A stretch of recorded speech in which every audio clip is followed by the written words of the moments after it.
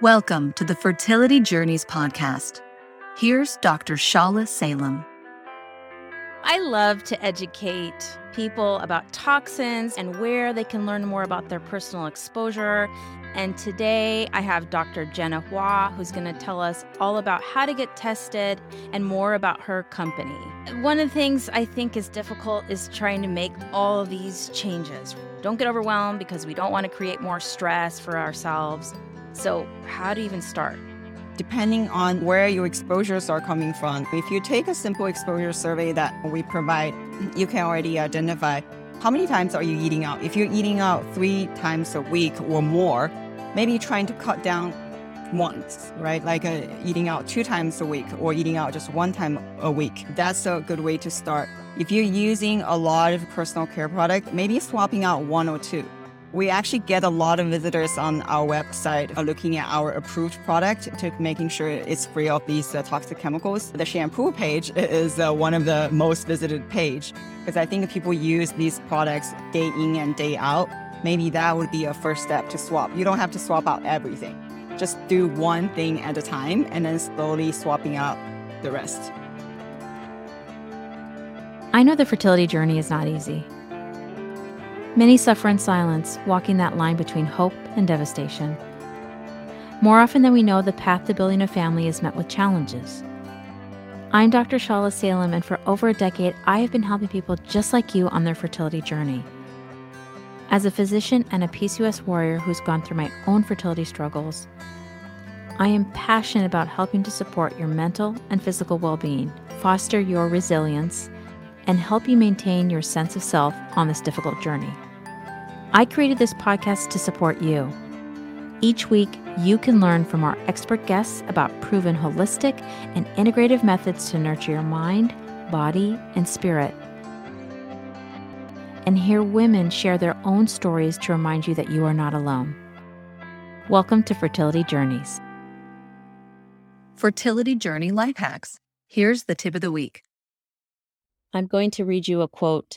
The source is unknown, but this is a quote that I really love. Don't let the entire staircase overwhelm you. Just focus on that first step. These past 2 years have been very overwhelming. And one of the things that I always worry about when I'm out here educating about what are the lifestyle changes that we can do to support fertility is here I am just loading more things on the plate of women, couples, people who are already overwhelmed. And so that's one of my biggest fears when I'm doing this. I know how overwhelming it can feel to eat right, exercise, meditate, do yoga, being mindful. At the same time, supporting your relationship, taking care of your job, going to appointments, and just managing life. So I often remind my patients to just focus on one thing at a time. During this week, I'm just going to focus on X, eliminating plastic, going on a walk 5 minutes each day, focusing on accomplishing one thing at a time. That's something that's always helped me and helped me to keep moving forward and to feel less overwhelmed. Here are a few of my tips to reduce overwhelm when we're making lifestyle changes on your fertility journey. Number 1, try to find a support system. When you're on the fertility journey, it can feel so daunting and so overwhelming. Making sure that you're communicating your needs with your partner. And I often recommend that partners work on lifestyle changes together in order to support each other. Number 2, when you are making lifestyle changes, know that every little bit is helpful, whether that's a 5-minute walk or 30-minute walk. Any little bit that you're doing is beneficial. I used to think, well, if I can't get to the gym for an hour, who cares? It's not worth it then. It just doesn't make sense, right? Any little bit that you can do, if it's, doing a few squats in your kitchen while you're cooking, it's very hard to sometimes make time for all the things. So if it just can be a few minutes of movement or eating 1 serving of vegetables this week, take that as an accomplishment. Number 3, be kind to yourself. Practice self-love and know that you're doing your best. We all have days where things didn't go the way we planned. We didn't eat healthy. We didn't exercise. We didn't get outside today. You didn't get to bed on time. Building new habits take time. and lots of self-love. So be patient with yourself and give yourself space, give yourself time to make these changes. And number 4, schedule self-care and make self-care a non-negotiable. Oftentimes, everything gets done on our list before taking care of ourselves. Now, self-care doesn't mean you have to go for a massage or you have to get a facial or you have to exercise or meditate. Self-care can come in many different forms. Maybe for you, it's doing an activity that you enjoy. Could be crafting, it could be going on a bike ride, it could be driving by your favorite beach and watching the sunset, something that brings you joy. Try to find a way to practice one thing that brings you joy every day. I know these past 2 years have been so hard, so challenging. Be kind to yourself. Know that you've been through a difficult time. So much trauma, so much grief for many these past 2 years. And again, as I always stress on my show, working with a mental health professional during this time, I can't emphasize that enough. Even if you think you're fine, you're doing well, all of us are stressed. All of us need support. And especially for those who are on a fertility journey, I think it's so important. Thank you for joining me today. I hope you enjoyed today's interview. I love to educate people about toxins because this is an area where many people don't know about the potential dangers. And they often ask me how they can get tested and where they can learn more about their personal exposure. And today I have Dr. Jenna Hua, who's going to tell us all about how to get tested and more about her company. Welcome, Dr. Jenna. Thank you, Shala. I'm excited to be here. When I first started looking at chemical exposure about 9 years ago, and that was when I started my fertility journey, and I have to say that it was very difficult for me at first because I was somebody that was pretty much addicted to fragrance. I had the plugins, the sprays, the lotions, all of the makeup, all of those things. And then once I learned about all the dangers of fragrance, I thought, well, I can't have these in my life. And so I slowly made the change. And now I really can't imagine my life going back to using fragrances. Was there something for you that was very difficult when you first started on this journey? Absolutely. I started on this journey actually from my graduate. I was trained as a nutritionist, dietitian. I worked in a hospital for a bit. Nobody listens to me because changing behavior is very, very hard. Yes. So at the time, I thought I would study environmental health. And then that way, when we change the environment, then the change people can do is a lot more permanent. I don't have to tell them what to do because the environment is not available for them to actually commit to some kind of. That's why I started my journey studying environmental health. And my master and PhD research have been on how does the food environment, where do we shop for food and what do we eat actually impact our health.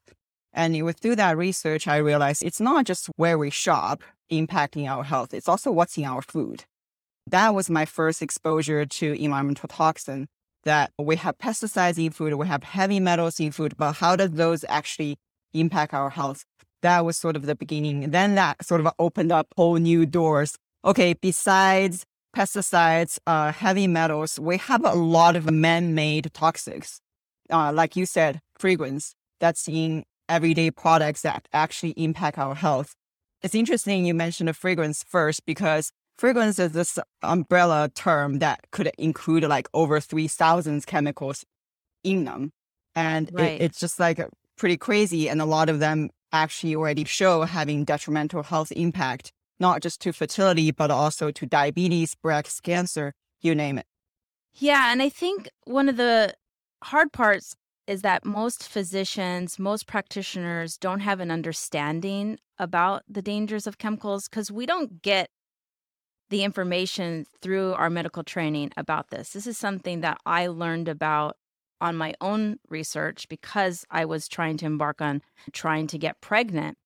And so that is the challenging part, that most physicians don't have an understanding of this. So a lot of times patients have to do their own research and they may feel like, oh, it can't be that relevant because why is this not public knowledge? How are we going to get this message out more and get more people to have an understanding of the true dangers of toxic chemicals? That's actually exactly one of the missions that we're trying to achieve at Million Marker at my company. I think there's such a lack in terms of science translation. We have the science, but we're not communicating effectively to the public, to physicians, to people who can distribute this information. And not everybody is trained as a chemist. Not everybody wants to read long chemical names. But I think educating the public about potential dangers of these chemicals really, because also I think in public's eyes, people expect that everything in the market is safe. The FDA and the government is protecting us. But many times we have lobbyists, that we have industry that puts a lot of influence in terms of how these chemicals are studied and put in the market. And they're just like very, very hard to control. So by providing the information to the public, educating the public, we can actually work together to push for safer chemical policies and providing a better environment for all. But accessing the information, having the data, and being aware of the health impact of these chemicals, I think it's like the first step. It's very difficult also that this is not accessible to everyone. That's something that is hard for me. And you talk about how being able to make these changes is much easier if you come from a higher socioeconomic class or those who have more education. They may have more access, and those who may live in more urban areas, they don't have access to getting cleaner products. So I think trying to push for changes and regulations is really where we're going to see the biggest change for everyone's health.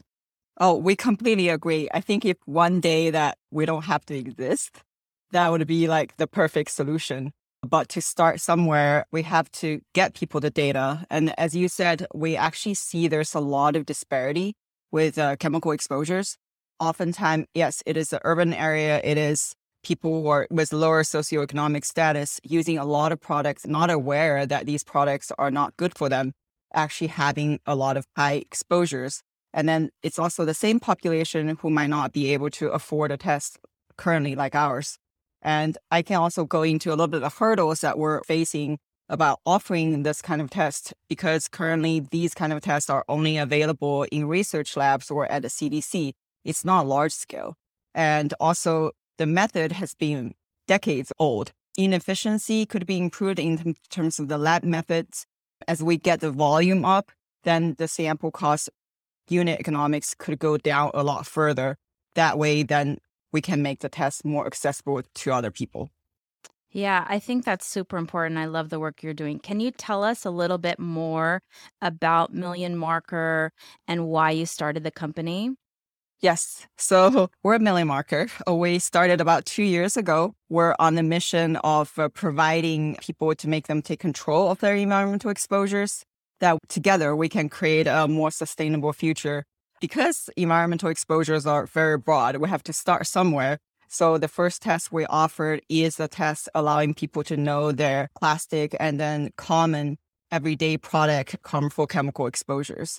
And that includes people probably familiar with BPA that have been in the news quite a bit, even though BPA has been banned, but industry have changed to BPS, BPF, which have the same health impact, as well as other chemicals in personal care product. Like you mentioned before, phthalates is in a lot of fragrances, other chemicals like parabens, the triclosan. So our first test is allowing people to know these kind of exposures. That way they can readily know, identify their sources, and then make changes to reduce these. I started a company because I was frustrated that we have no data to study these chemicals, to study environmental exposures, and there is no personalized way to allow people to know what exactly they're exposed to, where are the sources, so they can make changes. It's also fueled by my personal fertility struggle, kind of like you. I started like paying a lot more attention when I was trying to get pregnant the first time. And I realized like, whoa, there are so many things we need to avoid. Where do I start?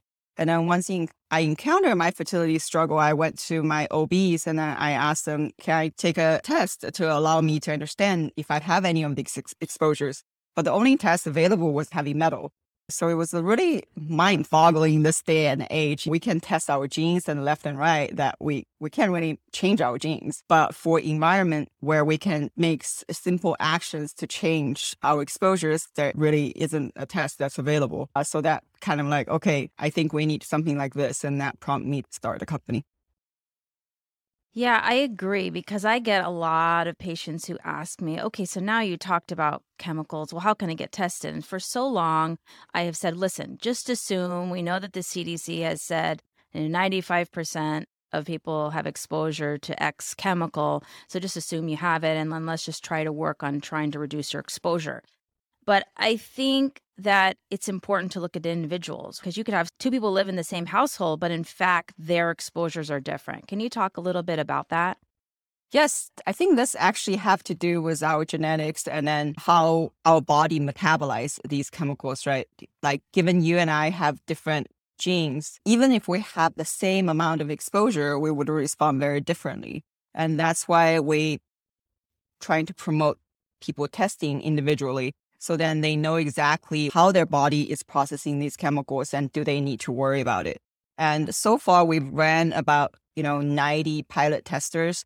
What we have observed is that some people, fairly low risk profile, they're already doing a lot of right things. So their level tested high versus some people with high risk profiles, their levels are kind of low. Right now, there isn't a genetic marker allow people to actually know, what causes this. But at least we can observe in your metabolites in our test that if you're someone with a low risk profile already, you're doing all the right things that you are testing for with a high level, then by all means, please avoid as much as possible because your body is not as efficient as others getting rid of them versus someone who's, okay, your body is very efficient at getting rid of them. Maybe you don't need to worry as much. But the bottom line is that these chemicals have no business of being in your body. They don't do any good. They can only do harm. So everybody should try to reduce as much as possible.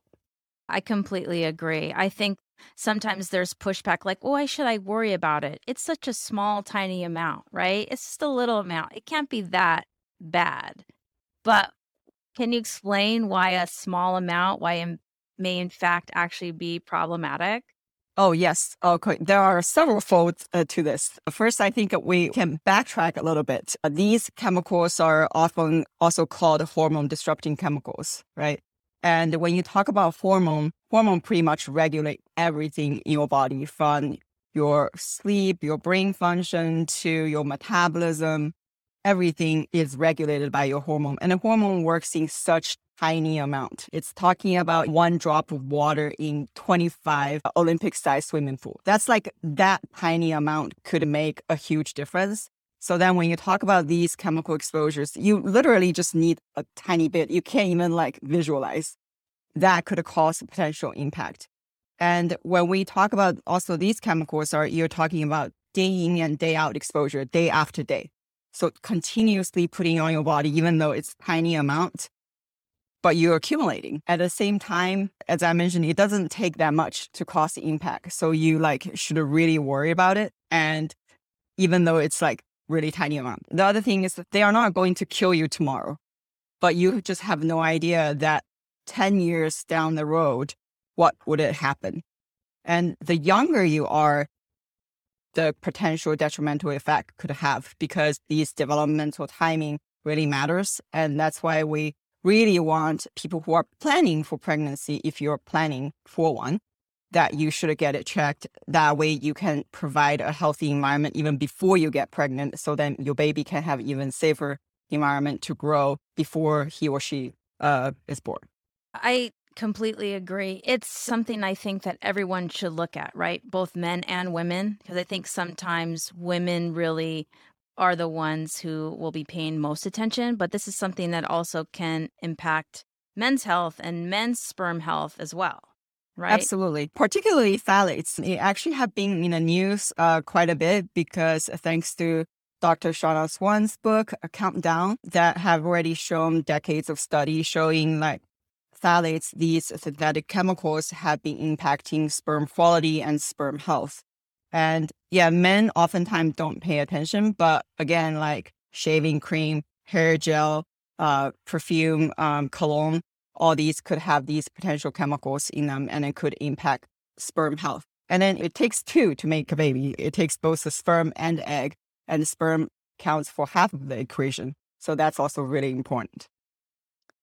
Yeah, I think it's also crazy, as you mentioned, that we have decades of research, yet we still are so far behind in really getting people to pay attention. I mean, I think that the tides are changing, and I've heard people sort of say that this is our generation's like smoking, right? So maybe in the future we will see that things will change and we'll wonder, how did we allow these chemicals to be present? I hope I'll see that in my lifetime. These are things that impact everybody. And even if you're not trying to get pregnant, I mean, this is something that can impact the hormone system. It can impact obesity, diabetes, and other diseases like endometriosis or PCOS can be impacted by all of these toxins. When you developed the test, how did you decide which chemicals to start with, and what are you testing for right now? So when we first started, we did some consumer surveys. We asked the people what they're interested in. The common feedback is people want something actionable, right? And they don't want to feel doom and gloom. And that's where we headed to, is like, okay, what are the chemicals that readily you make a change, you can eliminate from your body and you can actually see it?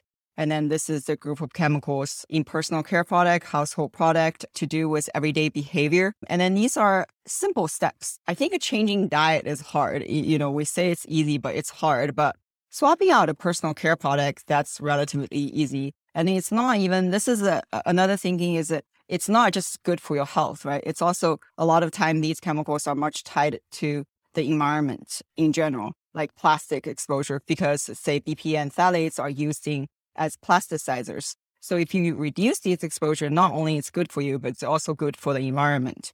So this whole environmental impact, outer environmental impact, is also quite important to people. So that's when we decided, okay, our first test will test for BPA, phthalates, BPA alternatives, as well as chemicals in personal care product like parabens, triclosan, benzophenol. So these are the chemicals we wanted to tackle first. But we also gotten the feedback in the future that people are interested in pesticides testing to see, okay, if I'm switching to eat organic, is this effective? Do I have less pesticides exposure? Another one is California have been experiencing a lot of wildfires. People wonder that, okay, if I put an air purifier at home, if I have these exposures, is it effective? What's my air quality? What's my air pollution exposure? So pH is another chemical that we could test for in the future to let people know what are their air pollution exposures. So I imagine that you've taken this test a few times. Was there Yes. anything that you were surprised by when, I'm sure you were leading a clean lifestyle when you tested and you thought, oh, I'm going to probably have good levels. Was there any surprises for you? Absolutely. Absolutely. I was quite surprised. So this one time I took the test after I switched to a new vitamin. I always read labels and making sure, okay, the capsule is made of vegetarian cellulose, and to make sure that has no phthalates in it. This one time when I switched to a vitamin that I actually bought at Whole Foods thinking it would be safe, but after I took it, my phthalate level went up like super high. Low molecular weight Wow. phthalate level went up That's super crazy. high. I was very surprised. And then by doing elimination, I realized it was a vitamin that I was taking that caused this, because many times vitamin capsule or medication capsule oftentimes could still be made of these plasticizers that would just shoot up your level high. And then the moment I stopped taking it, retake the test, my level dropped down to, below 25th percentile, which is fairly low. That was a surprise. The second surprise I had was when we first started Million Market, I was packing up all the boxes in my garage. Clear packing tapes sometimes can be also bad. That also gave Wow. me a lot of high molecular weight phthalates exposure, because phthalates actually used to make plastic soft, flexible. That was used in clear packing tapes. So I was like, okay, next time I'm packing out packages, let's wear a glove or wash our hands immediately after using it. I Guys. did not know about that at all. So that is really important if you are someone who's working in a place where you're using a lot of packing tape, it would be probably beneficial to wear gloves to Oh, try to absolutely. avoid. If you're packing up a lot of packages, touching a lot of clear tape, please wear gloves. If you just do it one time, please wash your hands after. Or if you work at a cash register, also please make sure you wear gloves because a lot of thermal receipt is coded by BPA and now could be BPS, BPF, BPA alternatives. And the BPA is used to code thermal receipt paper used in canned food. It's also an endocrine disrupting chemical. So yeah, if you're touching a lot of receipt, please wear gloves. Yeah, I think that's great advice. And the other thing that I think is really important is everybody's using hand sanitizer now. And I had recently learned about hand sanitizer increasing BPA exposure. If you're doing a lot of, retail and you're touching receipts, that hand sanitizer can increase absorption of BPA. Yeah, it's pretty scary. So please wear gloves if you're touching those. So you mentioned phthalates in capsules. This is something that I learned about maybe a few years ago. And how do we go about avoiding phthalates in vitamin capsules or knowing that your vitamins or supplements do not have phthalates? Because a lot of patients who are on fertility journey are taking tons of supplements. So I think that could be a really large exposure. Right now, the best way is to look at when you buy a supplement, you look at the back of the ingredient label and check other ingredients. Usually it's like sort of on the bottom hidden somewhere, but definitely check other ingredients to make sure the capsule is made of vegetarian cellulose. So that will make sure it's not chemical related. That usually is pretty safe. But there's also no guarantee because phthalates is literally everywhere. That's also part of the reason why we want people to test themselves because you can't possibly go out test for every single product. And industry actually face a lot of problem themselves too, even like a good brand and trying to change their process of making safer product. And a lot of time they have no control over their supply chain because there's so many steps in the supply chain. So it's really hard also for industry to change. But I do think industry needs to be more responsible and then have like a clear path to their supply chain. But at least for now, that process hasn't been as transparent as we want. So checking the other ingredient on the back of the vitamin bottle is the best way to go about it. You had mentioned that you got the supplements at Whole Foods. So we assume you're buying it at Whole Foods. It's got to be clean. It's got to be fine for you, right? So you have to do more homework, which sometimes can be really frustrating because you're assuming like I'm doing something good for myself because I'm purchasing this at Whole Foods. And you even mentioned supply chain, and that comes with personal care products a lot too. Like you might be buying a clean personal care product, but in fact, that manufacturer is getting it from somewhere in the supply chain where it's contaminated with heavy metals or other chemicals that they don't want to be in their product, but in fact is in the product. So you really need to do your homework. Tell us a little bit about the process of the test and how it goes from start to finding out results. Yes. So right now, people can order a test online from us, and I will send you a test kit. The test kit will have a pickup, a biohazard bag, and then return shipping label. And we ask our users to take an exposure survey using our app before they submit their sample. By taking the exposure survey, this will allow us to pinpoint and identify their potential sources. The exposure survey asks them about what they have consumed in terms of diet, how many times they've eaten out, what kind of food or packaged food they have been eating, and the products they have used. So user can simply snap a photo, send it to us, and we do a comprehensive lifestyle audit. Then once we receive the sample, our third-party lab will process the sample and then generate the results of what your levels are. Using that data, then we pair with the lifestyle audit, then we can pinpoint where your sources are coming from. And we also let you know what your levels are, how you compare it to our existing users, and also how you compare with the national average.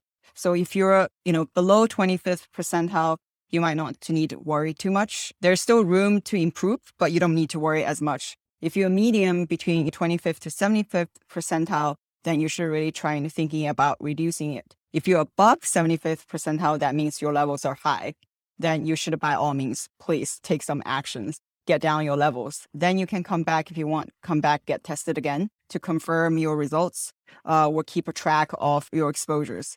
Because oftentimes, because these chemicals are everywhere, at least to me, with continuous testing, many times it's a good reminder. We really felt that people should get repeated testing because sometimes people just forget. People tend to like get back into their usual routine and then forget about, okay, shoot, like I touched this, I should really wash my hand. I should really eat less canned food or drink less like canned drinks. These kind of things people often forget. So periodic testing will give you a reminder and also kind of creating a exposure profile for yourself.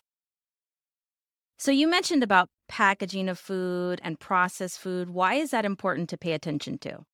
A lot of the food packaging, as well as takeout containers, canned food, it could contain BPA and phthalates. Particularly canned food is lined by BPA or BPA alternatives. So even if a product says BPA free, a lot of time it's not guaranteed it's free. BPA free is a more of a loose term that industry use, and any manufacturer can put that label on. Even in the EU, when BPA is regulated, BPA free means if it's less than 0.5 milligrams per kilogram of content. That means if you actually consume a lot of BPA free food, it could still accumulate because it's not exactly free. Free doesn't exactly mean free. And that's kind of like the same thing as people see trans fat free on the label, but trans fat free doesn't mean it's completely trans fat free. If you eat a lot of trans fat free food, you will still get a lot of trans fat. I think it's more of a marketing ploy, right? They know that we're nervous about BPA and the effects of BPA. So they're like, let's put BPA free on this can. And then everybody thinks it's safe. Because I get a lot of questions about, well, isn't BPA free plastic fine? And what about BPA free cans? And as you said, just because it says BPA free doesn't mean it's free of the bisphenol class, because there's also, A through Z bisphenols that could be exposure. Exactly. So when it comes to bottles, we always tell people use stainless steel, use glass, same as containers. If you go out to eat, bring your containers to bring back, take out if you can.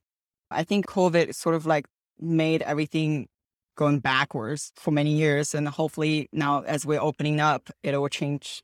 One of the things I think is difficult is trying to make all of these changes. How do we even start this process? Because I know overwhelm, that's something that I really try to stress. Like, don't get overwhelmed because we don't want to create more stress for ourselves. So how do you even start?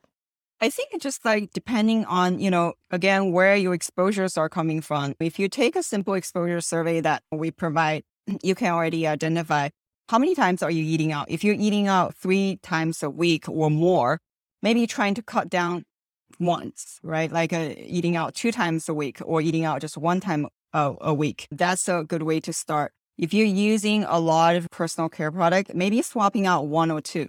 We actually get a lot of visitors on our website looking at our approved product to making sure it's free of these toxic chemicals. The shampoo page is one of the most visited page because I think if people use these products day in and day out, maybe that would be a first step to swap. You don't have to swap out everything. Just do one thing at a time and then slowly swapping out the rest. And also you don't need to do a complete kitchen makeover because that's also costs a lot. Just start from, say, if you use bottled water every day, maybe swapping out that to a glass bottle and have a filter at home and then starting from that. Then slowly swapping out, okay, is your container all plastic? Maybe switching out your container to glass containers or stainless steel containers. The next thing you can look at, okay, my pots and pans. Pots and pans, you don't have to worry about BPA, but one other chemical, PFAS, you do have to worry about. That has also been in the news a lot. So maybe that would be the next step. Ceramics is a good one. There are already brand making PFAS-free nonstick pans, or cast iron. It's the best. It's a little bit heavier. It never breaks. So that would be another step. Then you can think about, okay, my bathroom, again, shampoos. And then you can think about if you use a lot of makeup, then start thinking about your makeup, your fragrance. Just one step at a time that people don't have to swap out everything all at once. Yeah, I think starting one step at a time, maybe one thing per week, one every other week is kind of how you start. And then you'll build on the momentum. And all the things you talked about, trying to swap out little things. I mean, like, for example, pans. If you're using nonstick pans, in fact, those pans actually don't last as long as something like cast iron or stainless steel. So it's a Exactly. much better investment for longevity and also for your health. And so I think it's good to start there. And the other thing I tell patients too is you don't need to have 100 beauty products, right? So we like to collect. We like to have like 10 different lipsticks. Maybe it's you're going to have 2 lipsticks. Maybe you're going to have a smaller amount of products. And is it true that these things cost more than other products? What's your experience with that? I think some of them do cost more, but I think on our website, we're trying to accumulate a wide range of pricing product. I do think as we move towards a healthier, like cleaner product, I think price will drop. There are some product right now still indeed expensive, but I think there are now smaller brand trying to create newer product that's affordable. And also there are product that, I think that sometimes it's really hard for people to find. They think that clean product is all kind of like boutique and it's hard to find. But I think if you don't want to go through the trouble to find like completely clean product, and then we also got the feedback sometimes that the completely clean product is not as user friendly, then choose a middle ground because that middle ground is still better than using the conventional that's full of chemical product, right? And so one step at a time, you don't have to go all the way in, and then you don't have to look for the fanciest thing to use because that's not necessary. And also everybody have different preferences. So finding a product that fits your budget and then fits your taste, I think that's important. And then there are a lot of them that's available. Also, just keep in mind if you are using like name brand makeup or certain things, those are expensive. And just because you're purchasing it at the department store or Sephora, you might be spending more actually than some of the cleaner brands on some of these designer makeup brands. I think one of the things that someone might feel overwhelmed with is the idea that, okay, I have exposure and what can I do now? I've already had exposure for years. Is the damage done already? Does it take forever to reverse these effects? Is this something that happens quickly? Can you talk a little bit about that? These chemicals, according to research, that they supposed to be short-lived in your body, but I don't think we have complete answers in terms of like their accumulating effect. And then if you eliminate them, could they reverse the impact? The science we actually don't know. But what we know is, yes, they do have impact and you should try to eliminate them. And if you make a change, you could dramatically see the results within a couple of weeks that you already see your level drops down. So you just need to have that momentum and to keep it going to maintain this healthy lifestyle. Like you said, it's important to know that just any change you're doing is helpful. That's often how I encourage people to start, is that anything is better than zero. You do not have to be perfect. I'm sure if I took your test, as everybody, they have exposures, right? Everybody has exposure. Exactly. And so you just have to kind of start with something is better than nothing. And if for some reason you're not able to wear gloves at your job and you have exposure to BPA, just really trying to wash your hands and doing what you can, because Exactly. the producing extra anxiety isn't going to help us either, No, right? no. We definitely don't want people to have extra anxiety. It's just like one step at a time, one product at a time. Because doing this is, again, not just good for your health, it's also good for the environment. And often we have seen what happens when people start changing one behavior, it actually influences their other behaviors. I started using safer product. I started caring about the environment. All of a sudden I was like, okay, started caring about my food. And this healthy lifestyle kind of spirals. Okay, maybe I need to exercise more. Maybe I need to do this and I need to do that. And then maybe I need to get my entire family to join me to do all these things. So you can kind of see this healthy behavior spirals, and that's really encouraging to see. So I think everybody just need to start somewhere, start small, and then continue. Yeah, I agree. It actually does impact other things like, oh, I need to look at, like you said, working out or maybe trying to eat healthier. And if you're going to be cooking more at home, you're more likely to be not only eating healthier, but less exposure to toxins if you're using stainless steel, cast iron, or glass for your home cooking. You're definitely going to have a lot less exposure. I think starting little bit by little bit And sometimes I think one of the difficult things is really getting your partner on board or whoever lives in your household. Do you have any recommendations for that? I think this is like the power of women, right? Like we make a lot of decisions at home. And at least for me, for my husband, I literally just like swapped out all his like shaving creams and all these things. And then just, hey, use this. Sometimes he also gets frustrated, but I was like, just do this. It's good for you. But I think also times that we also want to educate our family, right? Like why this is bad. And then once you start using it, they get used to it and they're like, okay, this is actually better. One other analogy I wanted to use is back in when I was a dietitian, we always tell people to stop eating fast food. I mean, eating once a while is fine. Everything in moderation is fine. But your taste buds actually changes every 3 weeks. So the less you have exposed to this kind of thing, then your taste actually changes. And it's the same thing. You get used to, like, maybe in the beginning, you might not used to a cleaner shampoo, say it doesn't foam as much, or a toothpaste doesn't foam as much. After a while, you get used to it. So, okay, now I can't go back to the old one that I'm using. So I guess it's the same thing. Completely agree with that one because like when I first started trying to do clean beauty, like I said, was 8-9 years ago. And the choices back then were not the best, right? Yeah. So the hardest thing was me changing and having products that maybe I felt like didn't perform as well. And I thought to myself, after my fertility journey later on, I'm just going to come back to these things. Well, now I can't even go into some of the stores where I used to shop for some of these fragrance products because I just find it, very difficult for me to be in there because it smells so strong. Yeah. So I really think you change. And the other thing I'll say is that I was, talking about now there are so many options, right? Exactly. So now there's really no reason to use products that have all these toxic chemicals in it because there's plenty of beauty products that perform just as well as the conventional products. There's plenty of cleaning products that perform just as well. And there are actually options that you can do, make at home cleaning products, right? Absolutely. So it doesn't mean that you have to spend tons of money purchasing cleaning products. There have been studies that looked at cleaning products with just using like vinegar and baking soda.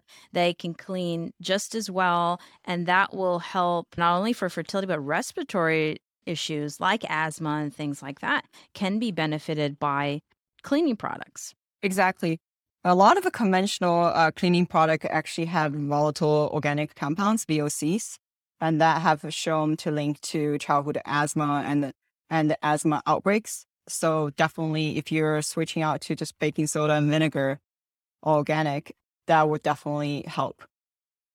You don't have to worry about breaking the bank to do these changes. There's a lot of DIY recipes online where you can still clean your home. I think one of the things to acknowledge also is that a lot of us grew up with certain smells in the home of laundry, of cleaning the floors. So we have this association, right, that means clean, right?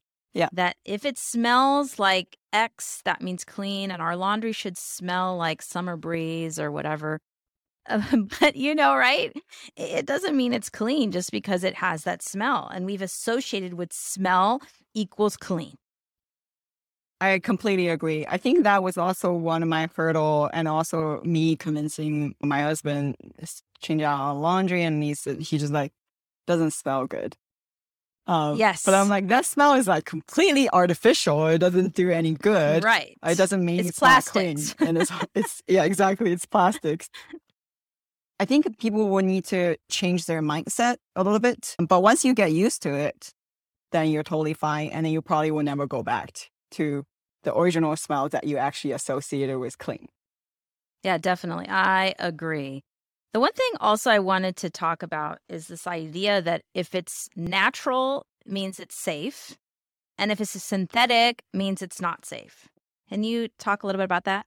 I think this is a dilemma. Natural doesn't always mean it's safe. There are actually a lot of toxins that occur naturally, like mycotoxins that's in peanuts that could cause cancer. And then there are also a lot of natural phytoestrogens, for example, in soy doesn't mean it's not safe, right? So there's like a balance. And then for synthetic, it's the same thing. There are a lot of synthetic stuff that's bad, but synthetic stuff can also help with a lot of other things. Now that we started having synthetic alternative chemicals, that could also be good to increase performance, but also healthy. And I think that this needs to be effort on also on the industry side to make sure we have good safety testing. This is also kind of going back to the question you asked earlier, that why tiny amounts can make a huge impact with these hormone disrupting chemicals. One thing that's lacking in the current sort of toxicology testing for these chemicals is that when we test for these chemicals, we're looking at safety of these chemicals that we test for is we only test for the outcome as death or cancer. But, Yes. it's kind of crazy because in order to get to death or cancer, it's a long road and nobody really think about quality of life. Nobody really think about this whole path, right? And then a lot of these chemicals actually, the impact happens with tiny amount. So when we test for, 0 to 50 to 100 to 200, like in terms of amount, that doesn't really Right. show too much because a lot of impact actually happen between 0 to 1. So as we producing more synthetic and more alternative chemicals, I think it's really important for us to have really stringent testing program to actually look at these windows to making sure, it's actually safe. And then so we can put it out for consumer use and then for public use. But yes, natural doesn't mean it's all good and synthetic doesn't mean it's all bad. It's all about balance. Yeah, that's one of those misconceptions I see on Instagram all the time. Oh, just use this natural thing. It's all 100% natural. That means it's safe, right? But there are some essential oils and things like that that may not be safe if you're trying to conceive or if you're pregnant. So you really need to pay attention to those things. And I agree with you. These chemical exposures, we're seeing things like fertility issues in males, from fetal exposure in males 20, 30 years down the line. So trying to link them. And not to mention that often the testing that's done on chemicals is like individual chemicals, right? Yep. For Yep. short periods of time, individual chemicals done in rats for a short period of time. We can't test humans for 3 generations to Nope. try to look and see how it affects. No, there's definitely limitation in current research. And that's also one of the vision for the company is we can build this comprehensive environmental exposure database and then we can track people longitudinally. So then we can benefit the future generation because ethically we can't test humans, right? We can't put Right. people on the high exposure and then actually test humans. We cannot do Right. that. And then exactly also, as you said, right now we're studying these chemicals one at a time, but we're actually exposed to thousands of them all at once, but we don't really have a way to study it. So the current study is limited, but with limited information, we still want to make informed decisions that we don't have any regrettable substitute being put out to, hurting human health. At the same time, we want to take this concept called precautionary principles. So if we know something could be potentially harmful, we definitely don't want to use it. And then we don't want to let people exposed to it could have this potential impact. But moving forward, I think having more information and being able to actually study these chemicals longitudinally will definitely benefit our future generations. Yeah, I like that vision of just really getting the data for generations. Of course, that takes a lot of time. It will take a lot of people to really see those things. But I think that that is really important for us to be able to see what's going on. Other thing I really wanted to ask you is how did you get the name Million Marker? Actually, my PhD advisor helped come up with this name. We had brainstormed many names, but this name is tied to the vision of the company. So these metabolites, these chemicals that we test in people's body, we call them biomarkers. So right now we're starting with a few markers, and we're hoping with the data we accumulate, one day we'll be able to discover over 1 million biomarkers that could inform people's health. That way, they don't have to wait until disease happens and then treat disease. Then we can take prevention into everybody's hands, knowing it early, prevent it early, so then we can live a better, healthy life. I love that, having the long-term vision goal for the company. I love that. So, in wrapping up, is there any last things that you want to tell us about your test and the importance and how people can find the test? Yes, people can go to our website, www.millionmarker.com, or follow us on social. We're pretty active on Instagram, Twitter, LinkedIn. We also have a TikTok account, and our goal is raising awareness so people can care about these chemicals and then reducing them and then live healthier lifestyle. So please follow us on social. And if you have any additional questions, feel free to join our mailing list, such as through our website, and we're happy to answer any questions anybody have. Thank you. I think your Instagram is fabulous. You have so much great information. So if you're not following Million Marker, you should do that. As well as the website, you have so many wonderful blogs on there with so much information. So that's a place I would definitely tell listeners to go to get more information on this important topic. Now, I think it's really important to prioritize mental well-being. Mental well-being, first and foremost, is one of the things I encourage. And I think one of the important things in that is finding joy in just our everyday lives. What is something that brings you joy? Food. I really love to eat and I love to cook. So I think like cooking and then making good food and enjoying with family and friends is what really brings me joy and also de-stress me. Besides physical activity, yoga, breathing, these are important things. But I would say, yeah, food and cooking is my ultimate passion. If I'm not like working at Million Marker, I would love to be a chef one day. Oh, I love that. What do you like to cook? Everything that's delicious. My most recent obsession have been using this fantastic cookingware. It's a Japanese clay pot. It's called Donabe. Oh. I have been really fascinated with it, and it's made of clay from this area in Japan, but many areas of the world make these clay pots. They're actually toxic free, no Teflon coating, PFAS free. Where do you order it? I need to get one. So it's actually in LA. So Toiro Kitchen, I can send you the link. Oh, so I ordered my clay pot from there. So that has been my latest obsession besides baking, besides other things. But pretty much anything delicious, simple to cook, I love to make it. What kind of things do you make in the clay pot? Clay pot, I make it a lot is clay pot rice. But I was really surprised that clay pot actually, it's very versatile. You can do stir fry.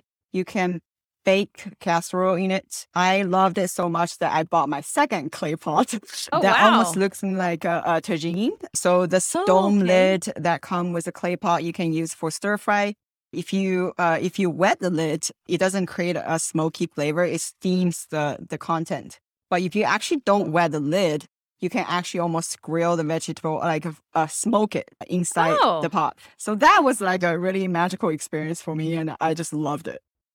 Oh, I love that. I have to get one because I'm always looking for new things in the kitchen, new things to cook. So okay, I have to send you. That's great.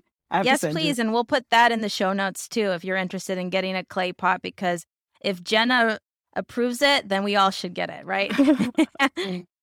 Thank you so much, Jenna, for being here today. I really enjoyed this conversation. I look forward to Million Marker, seeing it grow, and I hope I'm going to do a one test soon. I'm a little nervous, to be honest, to do my own test, but I need to do one just to see if there's any areas I still have to work on. Thank you so much for having me. This is a lot of fun. And if anybody have any questions, feel free to contact us. We're always here to help. Thanks so much. Bye-bye. Bye. The Fertility Journeys podcast. Thank you for listening today. Episodes of Fertility Journeys drop every week.